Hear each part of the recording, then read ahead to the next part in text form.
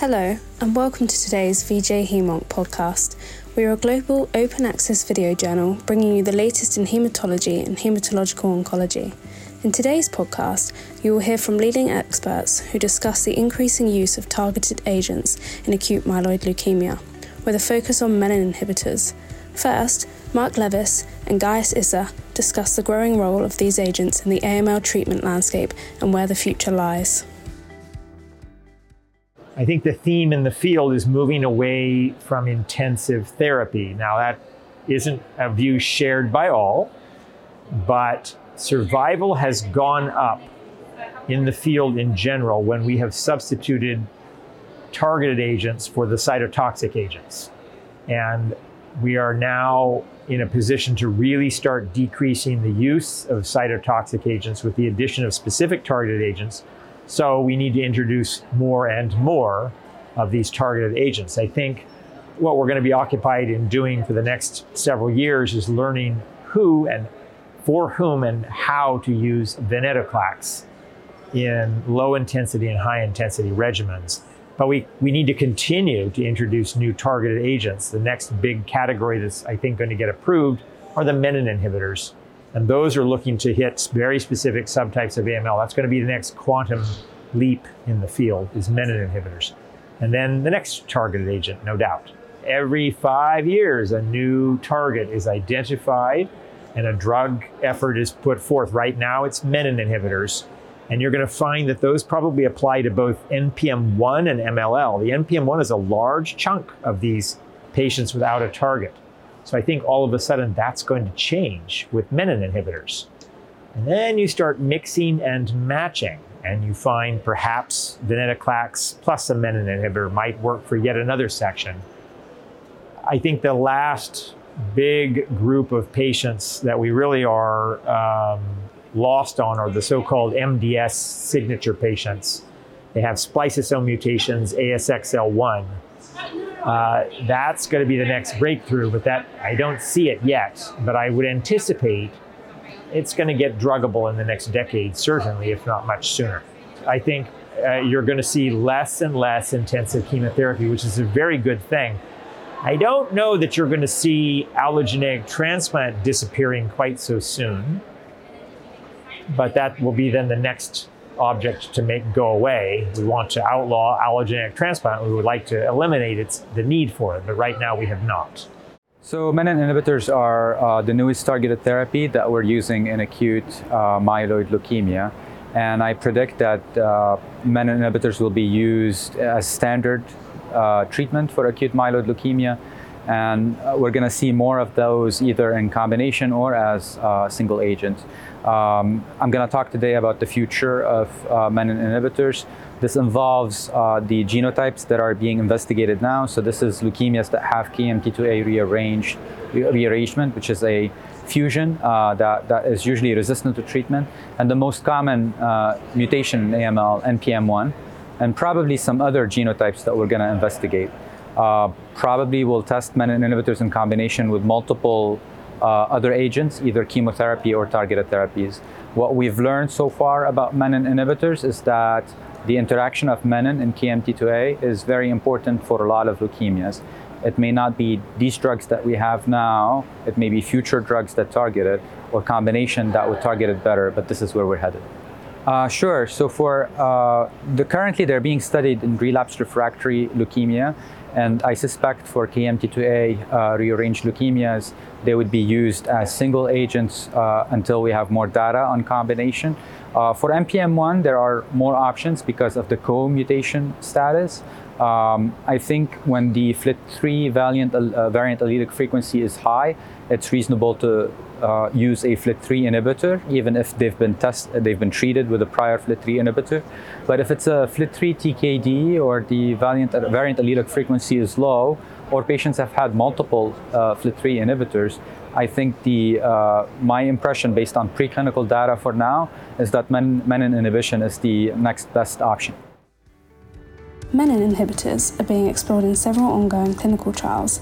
In this part of the podcast, you will hear from Ibrahim Aldos, who discusses updated data from the Augment 101 trial, which is evaluating the menin inhibitor revumenib in patients with relapse refractory KMT2A rearranged acute leukemia. KMT2A leukemia represent 10% of all acute leukemias and can present as lymphoid or myeloid leukemia and can be seen in children and adults as well. KMT2A rearranged disease, it's a high-risk disease with unmet therapeutic need. Patients frequently relapse after chemotherapy and allogeneic stem cell transplant. And for relapsed patients, response rate and overall survivals remain low. And currently there is no approved targeted therapy for KMT2A rearranged disease. Revumenib is a small molecule inhibitor of the KMT2A menin interaction, and it's currently being investigated in relapsed refractory patients with KMT2A range or NPM1 mutated acute leukemia, which is also driven by the KMT2A menin interaction. In phase 1 portion, it shows manageable safety and promising outcomes.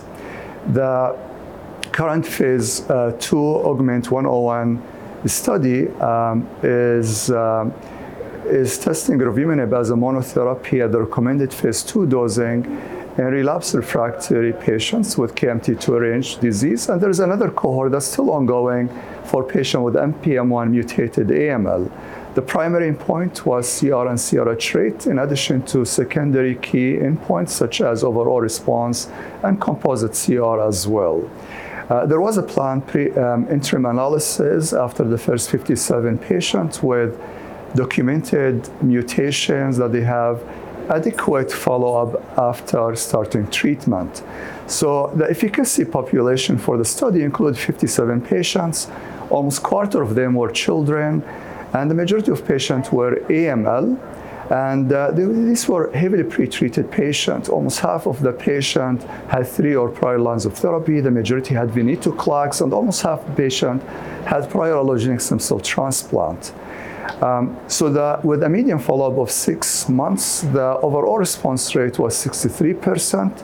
The study made the primary endpoint with CR/CRh rate of 23%, with the lower bound of the 95% confidence interval, 12.7%, and this exceeds the 10% for the study, for the CR/CRh.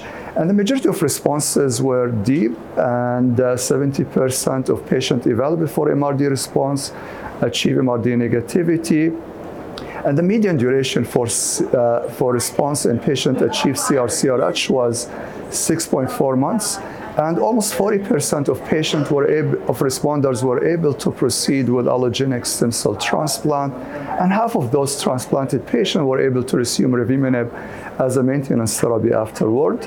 Toxicity overall were manageable. Only 6% of patients discontinued revumenib because of treatment-related adverse events. The most common grade 3 or higher adverse events was neutropenic fever. The grade 3 or higher differentiation syndrome was reported in 16%, and for QTc prolongation was 14%, but there was no patient discontinued revumenib because of differentiation syndrome, QTc prolongation, or cytopenia. So the study shows that revumenib is safe and effective as a monotherapy in relapsed refractory KMT2A range acute leukemia. And responses were durable and deep, and allow many of these patients to proceed with allogeneic stem cell transplant as a curative treatment. As the study made the primary efficacy endpoint, it was stopped early, and currently there's an application to the FDA for revumenib in this population of patients. Lastly, Aaron Goldberg shares recent findings from the COMET-008 trial, which is evaluating the menin inhibitor ziftomenib in patients with KMT2A rearranged or NPM1 mutant AML.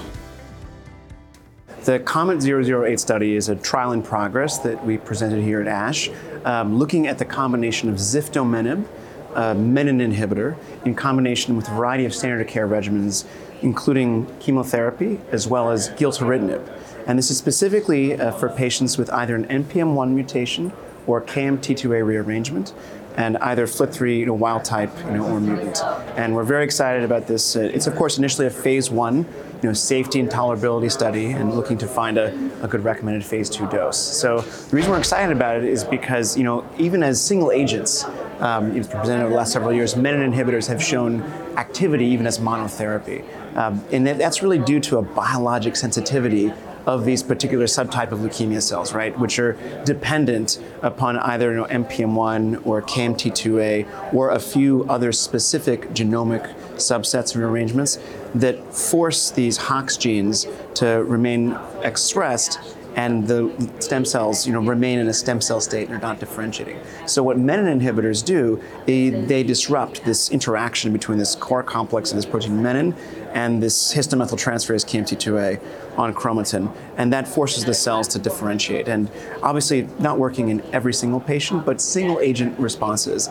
And while the response rates are, we're pleased to see and impressive, we don't think of any of these monotherapies as curative, right? So ideally, we'd like to make this more efficacious, get deeper responses, and bridge more patients to potentially curative allogeneic stem cell transplant. So that's where this study comes in. So ziftomenib will be combined either, again, with flag-idarubicin, a standard salvage reinduction chemotherapy regimen, or low-dose cytarabine for patients who are unfit for intensive chemotherapy, or, and this is what I'm particularly excited about, an all-oral regimen with ziftomenib plus gilteritinib. So there will be a significant subset of patients who have an NPM1 mutation as well as a co-occurring FLT3 mutation.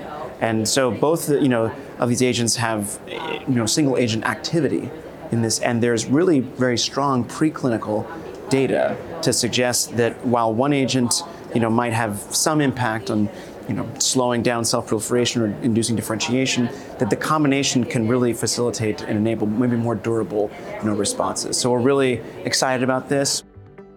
Thank you so much for listening to today's podcast. We hope you enjoyed. Be sure to follow us on Twitter at VJHemonc and subscribe to VJ Hemonc podcasts on Spotify, Apple and Podbean. Until next time.